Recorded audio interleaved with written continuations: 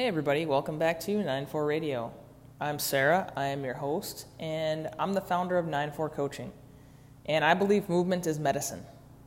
And I use that along with breath work and getting out into nature to help people I work with improve their physical and mental health. Today I am going to talk about one of my theses that really deals with mostly mental health, but it does bleed into physical health, and that is journaling. And I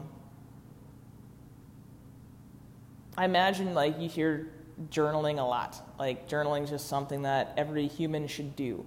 And it's really easy to say, and it's incredibly difficult to start. And I think a lot of it is because it feels like this, I guess I'll talk about my reservations and obstacles to journaling and see if they resonate.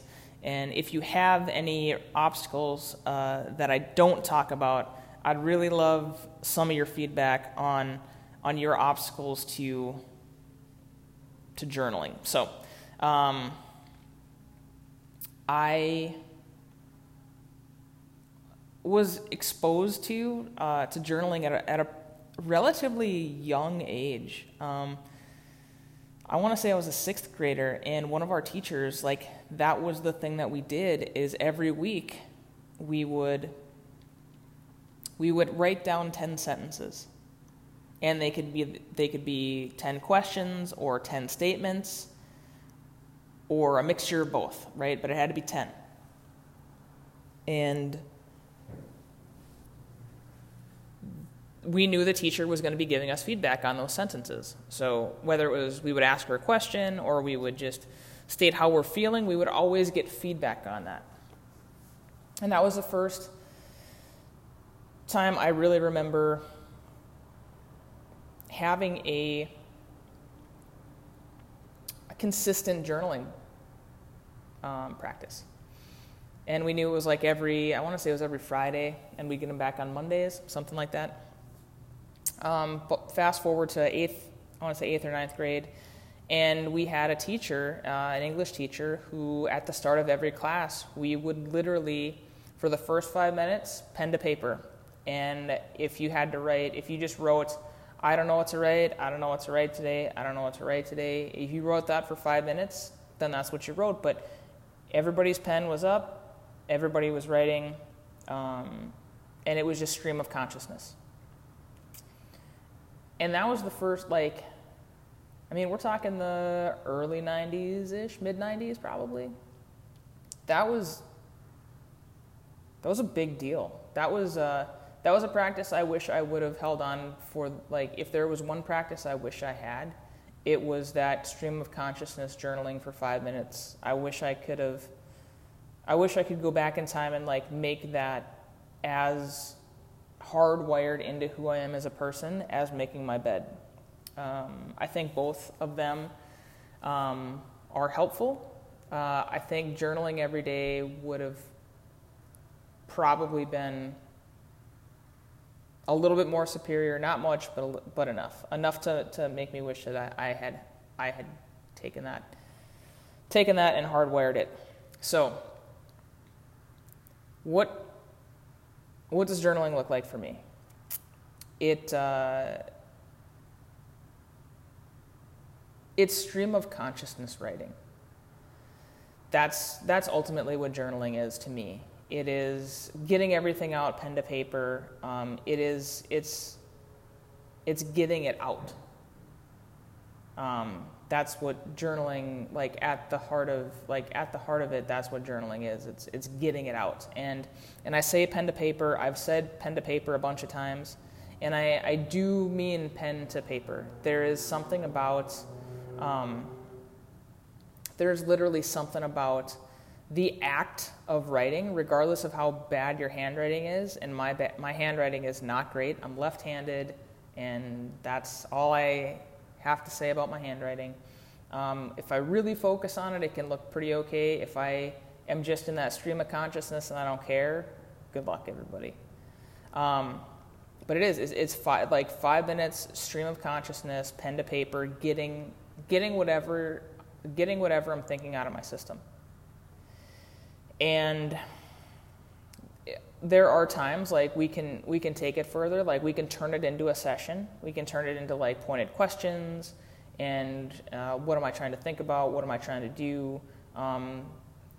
Those would be like over and above a daily journal practice to me. Right now, I'll be 100% transparent. I am not trying as hard as I should to reestablish my journaling practice. And I am using this episode to be the catalyst for that change. There is already time in my day that I have that I can dedicate 5 minutes to stream of consciousness writing, and I just haven't put it into practice. And that it is important to me, and I'm putting it on audio, and I'm putting it out into the universe, that I have all the tools at my disposal, and I'm going to put intention behind that knowledge, and I'm going to put action behind that intention. So what have been my obstacles? Especially right away. So I would say most of my military career, I didn't journal at all. I would write letters. I take that back. It was very intermittent. And when I was like all in on journaling, the easiest way that I could journal is to pretend I was writing to somebody else, like I was writing a letter. If you've ever watched the movie Perks of Being a Wallflower, like, granted he's using a typewriter, but like that is 100% what I did. It was like I had a person I was writing to, and I'm writing this letter, and like just telling them like this is what's going on, as though they don't know, like they're not omniscient, but there were certain like I wouldn't explain everything, so they're like semi-omniscient. But that was a really good way for me to get a lot of things out. My journaling practice was a lot better when I was overseas, and it's literally because there is nothing else to do. There's so much less distraction that it's a lot easier to start a workout program. It's a lot easier to like eat better, relatively speaking, depending on the dining facility. It's a lot easier to like go for walks, and it's a lot easier to journal. So I was a lot better at journaling when I found myself overseas.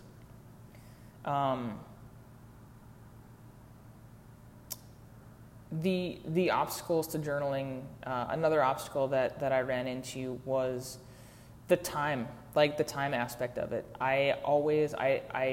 I didn't set a timer. Like I didn't do that. So every time I got into like those very intense seasons of journaling, I mean, it would be hours, 90 minutes. It wouldn't be uncommon for me to spend hours at a computer typing. I would do less writing. I would do a lot more typing. And I could lose half days sitting in front of a computer just like trying to figure out what I wanted to say. And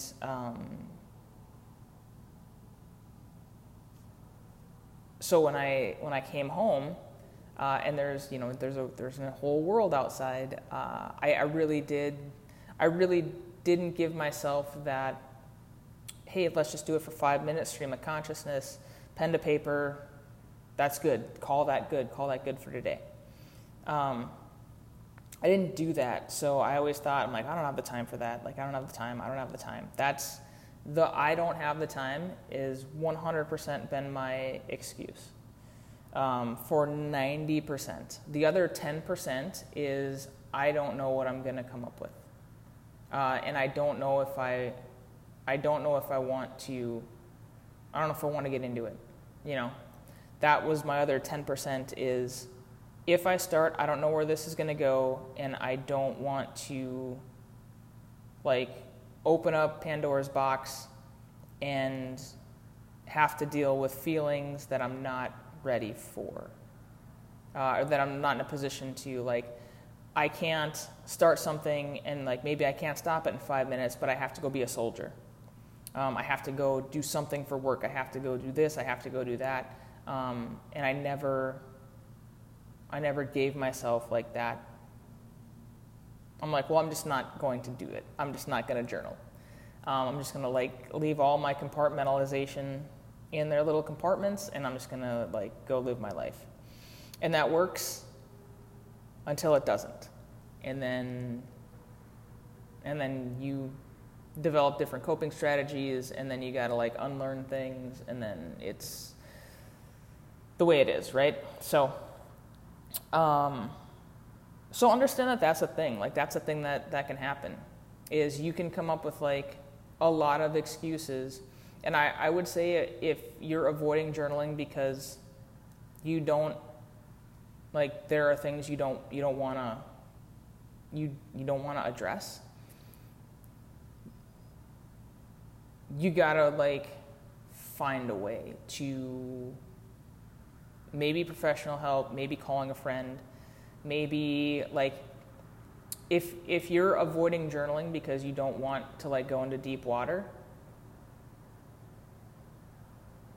listen to that, like honor that for a time.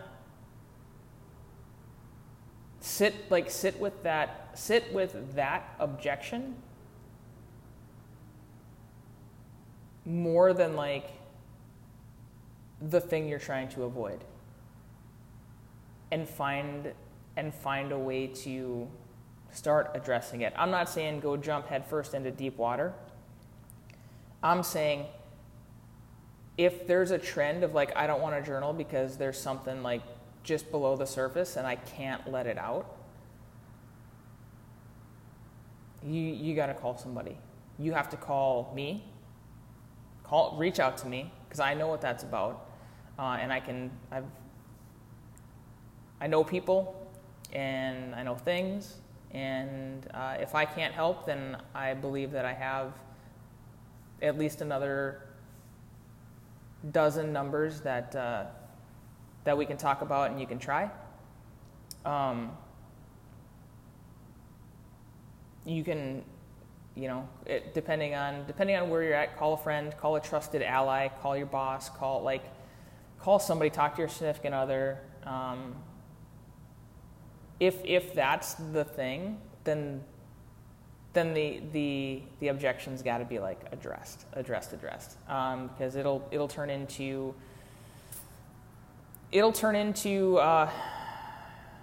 like the path of least resistance, right? Like that's how pain happens, is like, it hurts when I go downstairs, it hurts my knee. Well, then all of a sudden you're compensating in other areas because you don't want to agitate your knee.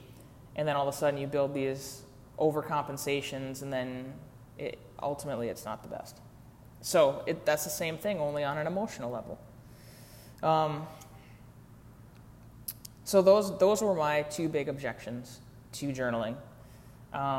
You would be surprised how much progress you can get in such a little bit of time. I am telling you, the way that I'm going to start is 5 minutes stream of consciousness. I am going to get up in the morning, I'm going to go downstairs and make coffee, and while my coffee is cooling, I'm going to set a timer for 5 minutes. And by the time that 5 minutes is done, that coffee is better to drink. I'm not going to burn my tongue, and I'm going to have 5 minutes of journaling. 35 minutes a week, 140 minutes a month, math minutes a year, and we're going to see where it goes. Journaling, like the improvement on like overall mental and physical health based on just journaling is immeasurable. It might be nothing. It might lead to life-changing decisions. And it's funny saying the words out loud. I believe them and they're true, and I still haven't done them. So that being said, If you find yourself in the same position, reach out. That's what coaching is for. So find me on Instagram, send me a direct message, email 9.4.coaching, all spelled out, at gmail.com. And happy writing. I will, when this releases, I will release a update 30 days from the day that this posts, and that is another hack. Make a public declaration that you are going to do a follow-up, and it doesn't mean that it is going to guarantee perfection, but it is definitely going to guarantee some intention. So action may or may not flow, but intention is going to be there. So thanks.